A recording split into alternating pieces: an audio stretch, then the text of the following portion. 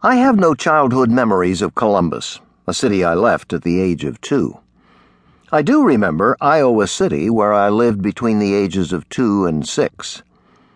Once the capital of Iowa Territory, Iowa City lost out to Des Moines when the territory became a state. By the time the Schlesingers arrived, Iowa City had settled into an agreeable Midwestern university town.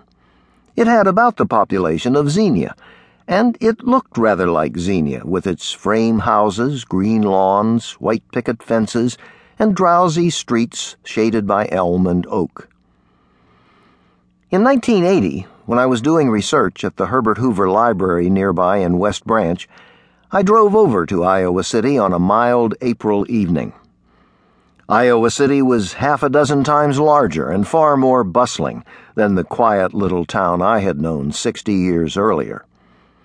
As I strolled about, my memory was jogged by the gray stone building in the middle of the university campus, a quasi-classical structure of the 1840s with Doric columns by the entrance and Corinthian columns supporting the dome. It had been the capital in Iowa City's days of territorial glory. Subsequently, the university had taken it over. I suddenly remembered how often I had walked by it so many years before, holding tightly to my father's hand.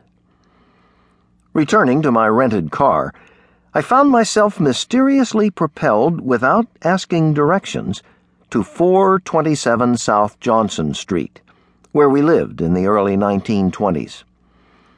The rickety house had long since been torn down, and an apartment building now stood in its place.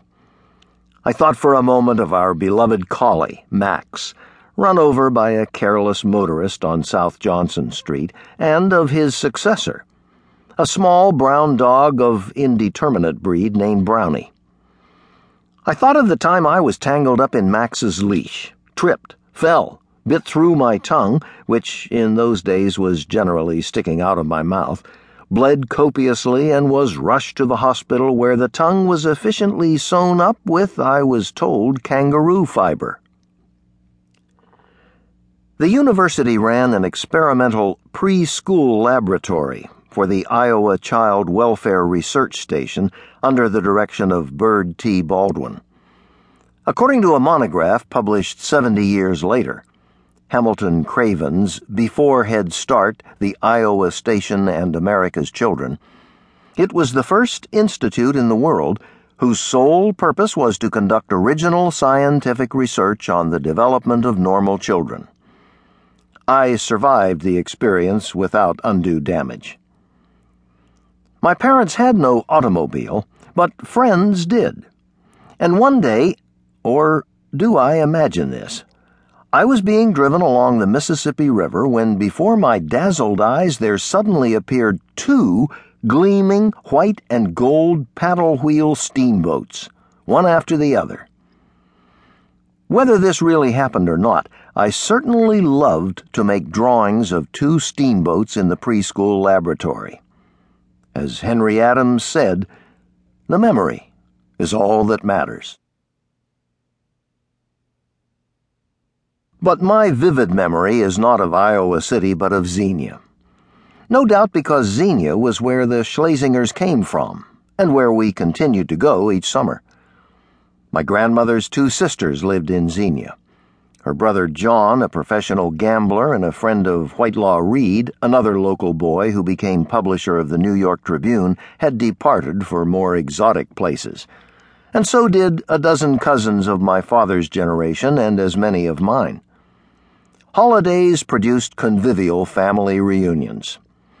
The Arthur Schlesingers could not make Xenia for Christmas and New Year's Eve, but our summer visits were generally timed to coincide with the 4th of July. The great day would begin with a salvo of firecrackers and the bang of torpedoes, small round objects encased in tissue paper with caps that blasted off when thrown down hard on the sidewalk. In those dissolute times, fireworks, except for the most obviously lethal, like 4-inch salutes, could be bought anywhere. Today, in my state of New York, lighting a sparkler